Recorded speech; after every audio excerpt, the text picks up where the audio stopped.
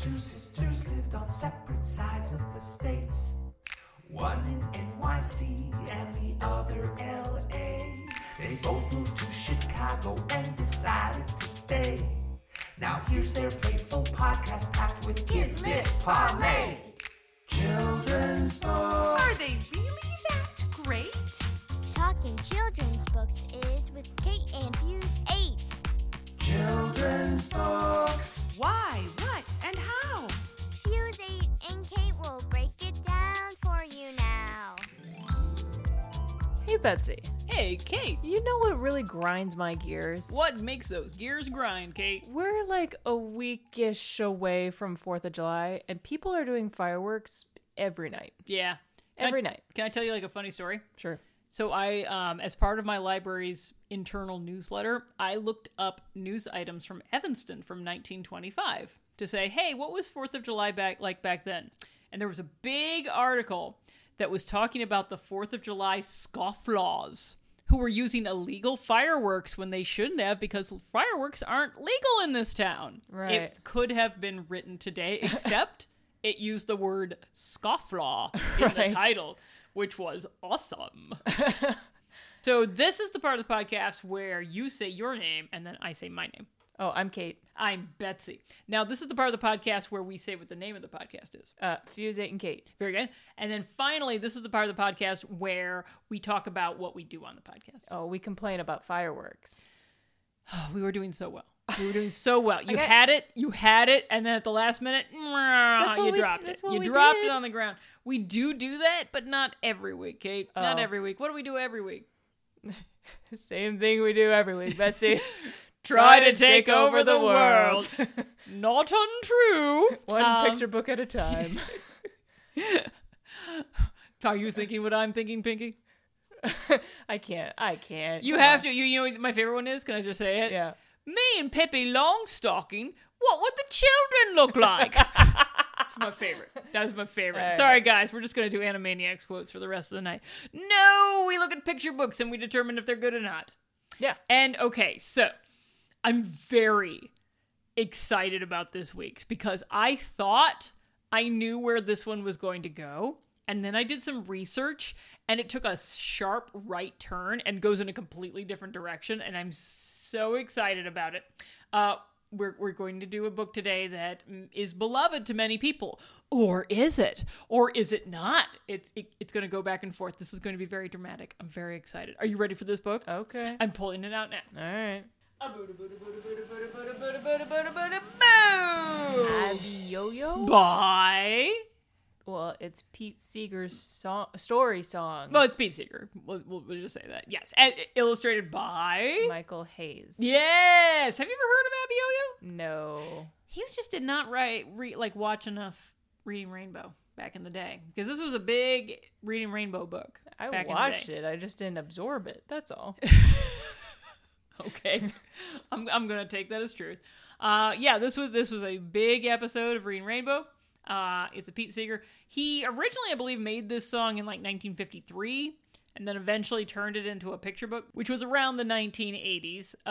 They were turning a lot of classic 60s folk songs into picture books. Oh, how well I remember the Simon and Garfunkel song, It's All Happening at the Zoo, which was maybe one of the worst picture books of all time, I must say. Anyway, this was a classic 60s folk song that, well, not really. This was a classic, it's like 1963, 1964 song that was adapted into a picture book. Okay. And let's see how it turned out. All right.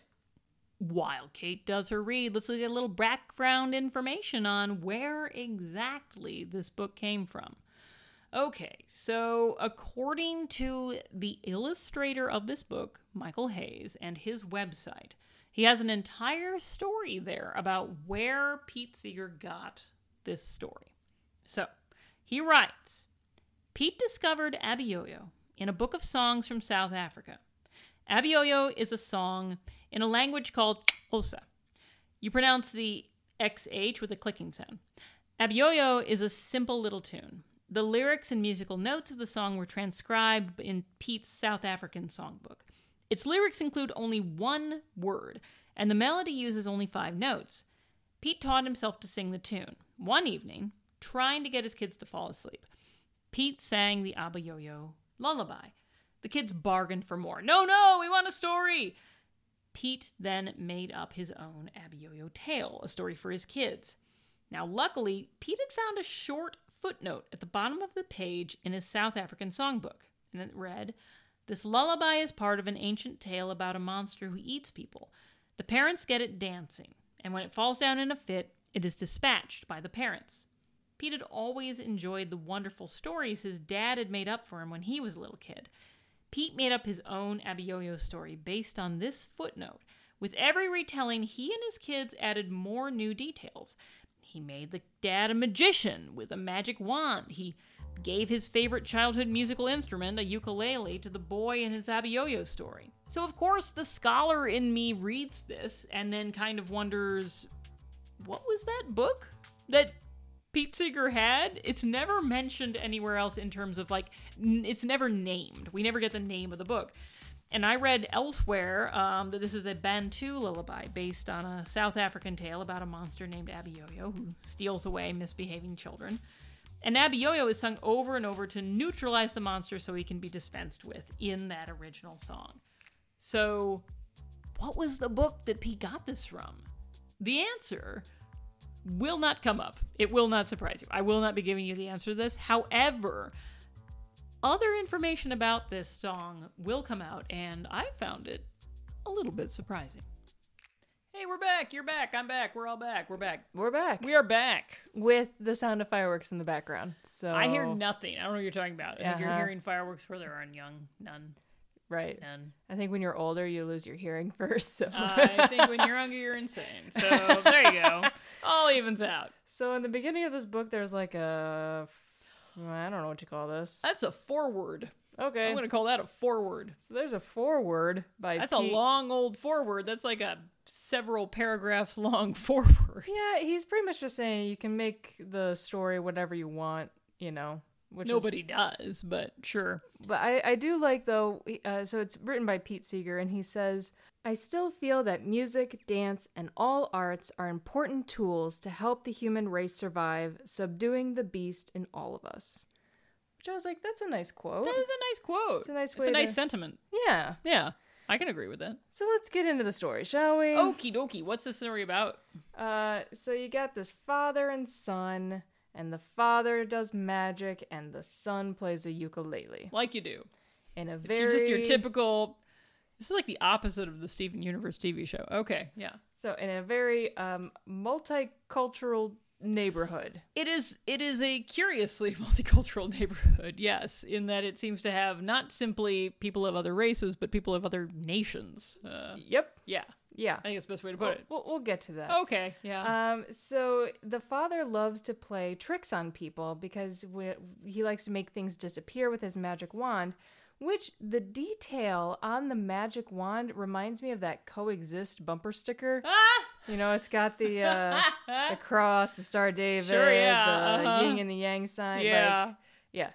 He's got that on his magic wand, which I was like, okay. I'm sure the illustrator would be very pleased to hear you say that when you talk about his art. It reminded me of a bumper sticker. It's like a famous bumper sticker.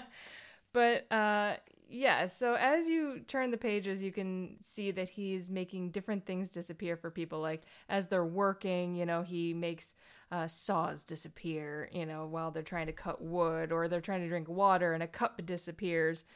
But I mean, that's not how you get people to like you. no. It's really a bad idea, It's in fact. impressive, though. Yo, yeah, no, sure, you can do it, but after the first time you do it, it gets a little old. It's like, yeah, we knew you could do that. Don't do that. But this is the page that makes me go, Things because that make you go, it's a variety of, ethnicities and cultures. do you see what I see? Yeah. Would you consider Boy. this page offensive? Yeah, I'm afraid I would. You know what? I did not remember this page. I haven't read this book in a long time. I think we should put this page on Instagram and ask the Yeah. viewers, do you find this page offensive? I think that's a great idea. Yes, good Okay. call. Right. So all these people, you know, are mad at the father. Even the Tibetan monk guy. Like everybody. And they kick the father and the son to the edge of town, which I thought it was interesting that the father can make items disappear, but not people.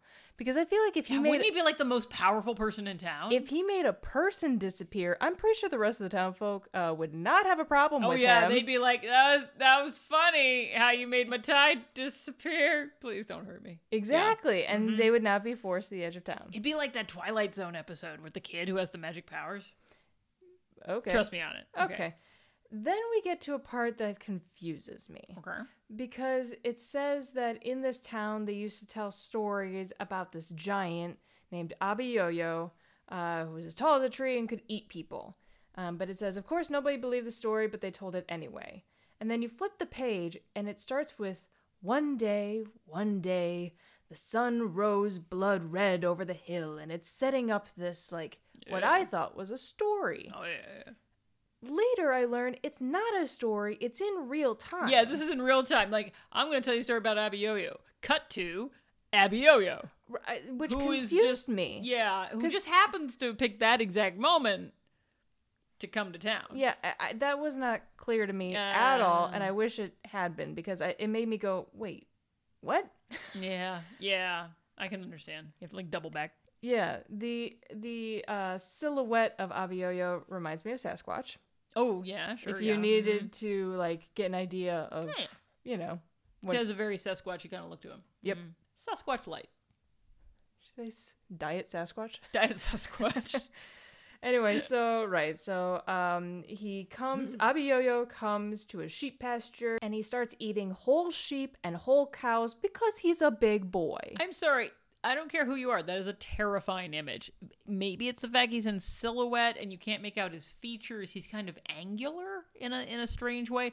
But he's got a whole... I think that's a sheep, I guess. And he's just going to eat it. Just alive. Because he's a big boy. He's eating it alive. And then you have this shepherd from Nazareth that's running away. Yep, that's a shepherd watching its flock by day. Bye. And he's got this a lot lamb. Less sheep now. He's got a lamb and he's making a run for it. Then all of a sudden, we see the father and the boy, and I'm like, oh, wait, no. Okay, so this is now. Got it. This is now. Yeah, sorry. Okay. So they see this creature outside their window, and the father's like, oh, if only I could get him down, then I can make him disappear.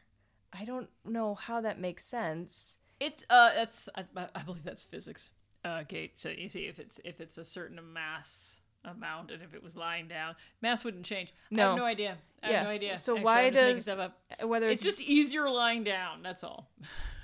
So really? Much easier. Because it doesn't have to spell doesn't have to go up so high. It just has to go long. It's less effort, less energy. Yeah. Anyway, so the father and the boy go to the field where this creature is.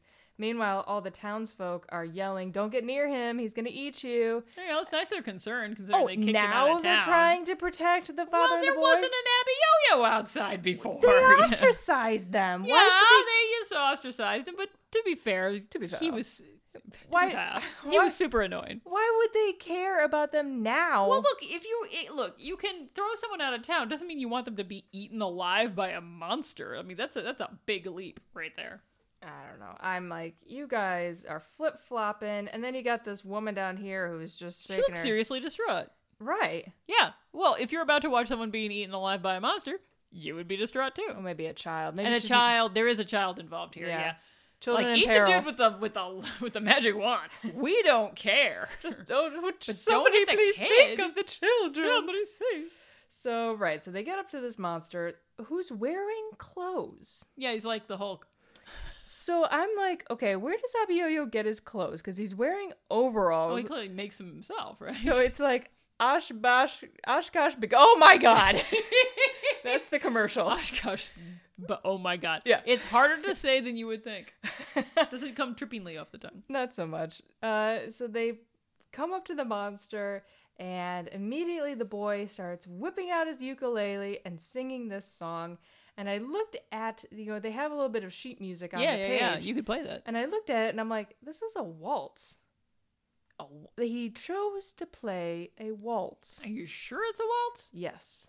I am 1,000% sure. Abby-yo-yo, Abby-yo-yo, yo-yo, 1, yo-yo. 2, 3. 1, 2, 3. Abby-yo-yo, Abby-yo-yo, Abby-yo-yo. Why a waltz? Maybe monsters like to waltz. Beauty and the Beast, dude. So then 3 words. He Beauty keeps, and the Beast. Wait, that's 4. He never heard. So Abby-yo-yo's never heard a song about himself, and he really likes it. So he starts to dance. Who wouldn't like a song about themselves?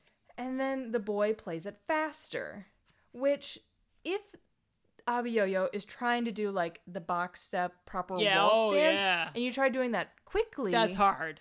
Right, you're He's bound doing like a grapevine and he's just stumbling. You're over gonna himself. trip over your feet. Heck yeah, you are. So this is a smart kid for choosing a waltz. I see where your logic goes. But Very he must clever. have known that Abby-yo-yo knows the box step to do the waltz. I mean, it's a giant assumption, but it was a risk. Ooh, giant assumption. See what you did there. Yeah, okay. So Abby-yo-yo, he gets out of breath, he staggers, and he falls to the ground. At that point, the father is able to make him disappear because of some magic rule. You need to be laying on the ground. Yep. Anyway, ley lines. They keep showing like the sheet music for the song, and it just made me really want to play the piano. You could have taken this downstairs and played it on your piano. I could have. Well, if anybody plays piano or guitar, they can check out this book and play it. It's right there. Yeah. So they make this giant monster disappear, and all the townsfolk are so happy, and they say, "Bring your darn ukulele. We don't care anymore. Come back to town." What did the ukulele ever do to them? It was the magic wand that was the problem. They found it was annoying, apparently. Oh, well, if you've ever heard anyone trying to learn the ukulele, maybe not that often. He's a child. But he's a child trying to learn an instrument. Exactly. And he just saved your lives. So, so they're all happy, they're all cheering, they're all playing this song, and at the very end, they've got him up on, they've got the father and the boy up on their shoulders, and there's a giant parade, and there's streamers, and then you get the full sheet music where you can see exactly, it's in 3/4 time, which is a waltz. All right. You can see that I concede the waltz it point. needs an F sharp and a C sharp, and then you have the chords, so if you want to play on a guitar, you can see the chord progression. But then on the last page, it has the illustrator's name and the year. It just feels a little tacky, doesn't it? What year is it? 1985. Okay, that sounds about right. But why would you put that on the last page? I don't know. We ran into this once before. Didn't we run into a book where like someone signed the every pages? single page? What was that? That book, that one. Yeah, I should really know this, and it was the one with the pictures. But that one. But it seemed like for that one, like every page was like its own piece of art, right? Whereas this is just he only likes the last page. He just likes the last page. The only one that he's afraid someone might copyright. Yeah, and steal from him. And so that's it. Okay, so this is complicated in a number of different ways because, as you can see, this is a song. Well, this book was based on a South African story from a songbook that Pete had that he then took and appropriated for himself, which right there is kind of problematic. Now, according to the illustrator Michael Hayes, going strong. That this guy keeps going and blowing. His website is basically, he's done other things, but it is pretty much 24/7 Abby-yo-yo related stuff. Clearly, this is his most popular book that he's ever done. And he has a lot of background information on Pete Seeger. And he says on the site, Pete put his Abby-yo-yo story together during the 1950s when Senator Joe McCarthy and his House of Un-American Activities Committee were getting people fired for their political ideas. Many performers and actors were blacklisted and unable to find work because their employers were afraid that they too would be labeled un-American. Pete had not been able to perform at concert halls or appear on radio programs for many years. The Red Scare was the first scary giant, which Abby-yo-yo seemed to represent in Pete's story, but not the last. Then he goes on to say that, the mood in America shifted, Senator Joe McCarthy resigned in disgrace, Pete was able to perform again, But then it says every new decade offers up new scary giants. By the early 1980s, Pete said Abiyoyo seemed to be the technological establishment. Okay. I'm like, look, I know a lot about the late 70s and early 80s, and I'm not sure if the technological establishment was the threat. Now, Right. now, yes, absolutely. But in any case. So then I did a little more digging. It was hard to find information on this because I was trying to figure out what was the book. What was the book that he got the song from? It's very hard to find. I found a whole article about this couple who had a toy store and they named it after Abiyoyo. And I was reading through it and I wasn't getting a lot out of it. But then it said, before we opened, we met Pete at a concert and told him we were going to do this, a nice thing but a capitalist thing, with a name inspired by the song. And they were relieved when Seeger laughed and wished them well. He did ask them to remember Abiyoyo's origins in South Africa's humanitarian Ubuntu tradition. And I was like, oh, well, that's interesting. We didn't know it was the Ubuntu tradition in anything else that I had read, so that's interesting right there and then. But then I found a book. I actually did research for today. Research, Kate. I'm impressed. With books. Good job. And I got this book, Pete Seeger in his own words, which was selected and edited by Rob Rosenthal and Sam Rosenthal. And I didn't expect much. I was like, well, I'll see if there's anything on Abiyoyo. Maybe it'll mention what the book was he got. I got so much more. Because what happened is, I found this column that Pete Seeger wrote in something called Sing Out magazine. This was in the fall 2001, summer 2002 issue, which is a really big issue. Anyway, it was talking about how, you remember in the jungle, the mighty jungle. Well, that was his song. It was from the Weavers, also based on, African, South African specifically, song. And someone had sued him, and the court said that if 10 words that the guy had written were used, the man who wrote them would get all the royalties for the song. So Pete writes, and the guy who did this was named George. And he says, at first I was bad-mouthing George. And then I looked through my own songbook, and found I'd done the same thing on a lot of songs. What to do? Well, you have to start somewhere. One of my publishers is rewriting the contract on the story song Abiyoyo. Some of the royalties will go to me for writing the story, but some will now go to a nonprofit fund of, and forgive me, I can't always pronounce this, of the Xhosa people in South Africa, because it was a traditional Xhosa lullaby. The two publishers I worked with for half a century have worked out with me a statement, and then he puts the full statement here.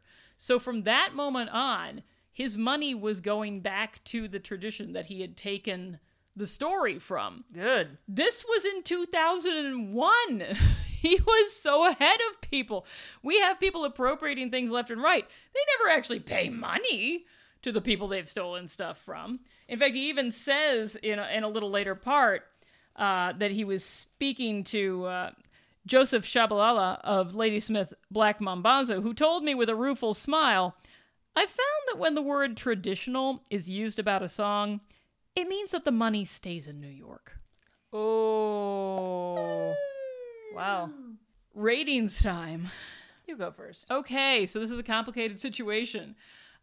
We have elements. So, okay, from a surely and purely nostalgic level, this is a song, like a book and a song I was very fond of as a child, thanks to Reading Rainbow when they did it. Looking at it now, the illustrations have elements that are offensive, I would say. Though, of course, we'll put it on Instagram and people can say for themselves if they agree.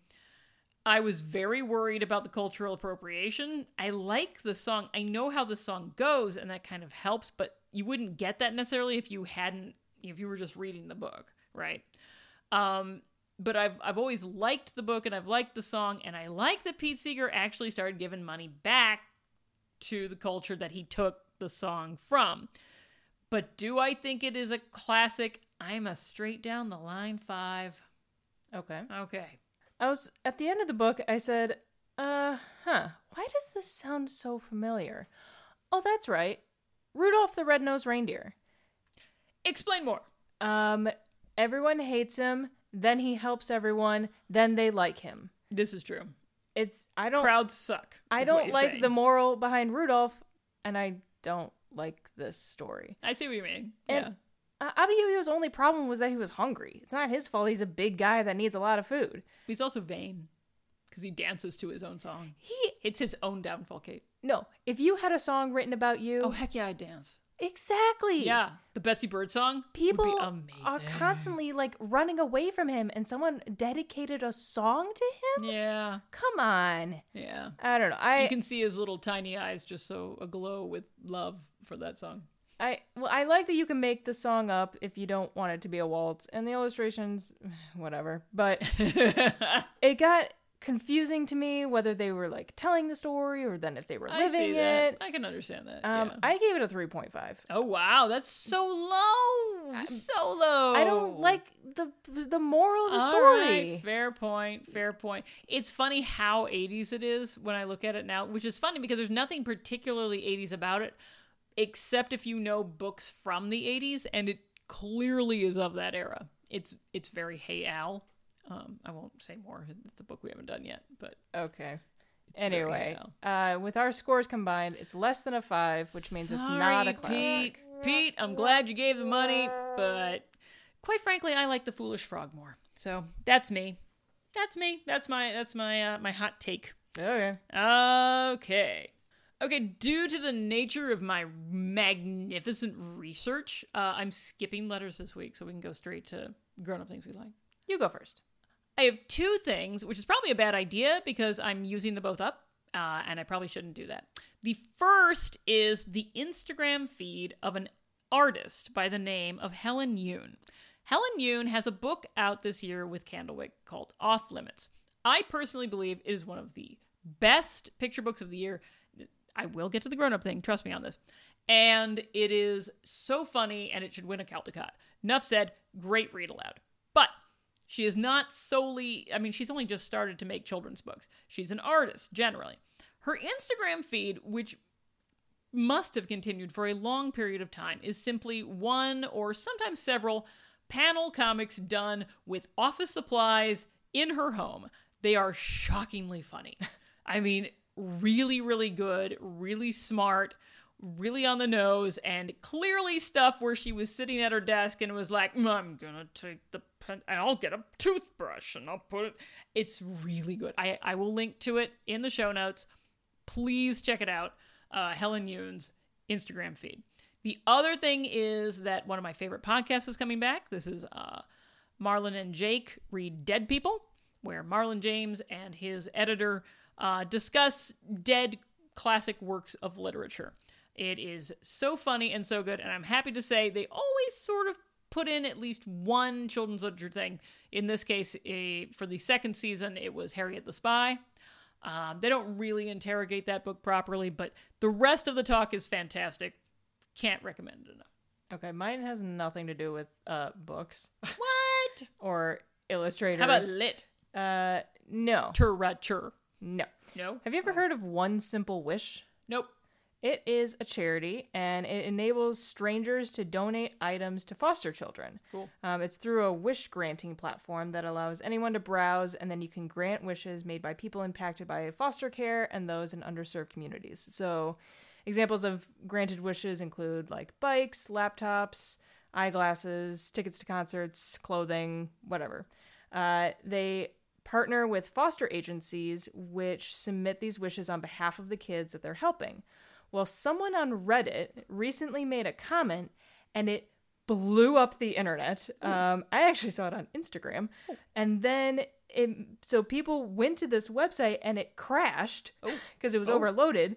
Then they had to make like a supplement website to kind of like offload the traffic. That crashed. It's the phenomenon of web pages crashing or being overloaded from Reddit is known as the Reddit hug, or the Reddit hug of death, which is that sounds a little closer. Yeah. Okay, yeah. Mm-hmm. Anyway, I'd never heard of this organization before. I think it's brilliant. Right now, they're just taking straight donations like money, but hopefully in time, maybe if people listen to this down the road, there will then be items that you can donate. It's called onesimplewish.org. If you want to donate, highly recommend it. So cool. Great idea. And thanks, Internet, for doing something good. Sometimes the Internet does do good things. Sometimes it doesn't suck. Sometimes. That's why we haven't kicked it to the edge of town and made it live over there so it can be eaten by monsters. Yeah. Anyway, so that's that's a really nice one. Yeah. There you go. So I'm all booky, and you're all actually helping humanity. Yeah.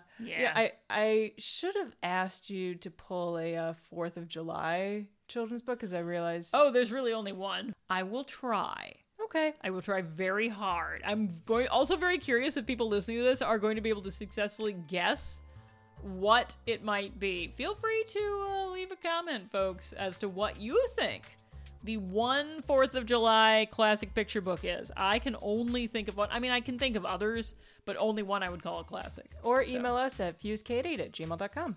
Exactly. And until you do that, I've been Betsy. I'm Kate. Bye. Fuse 8 and Kate is a Fuse number 8 production. You can reach us at fusekate8@gmail.com.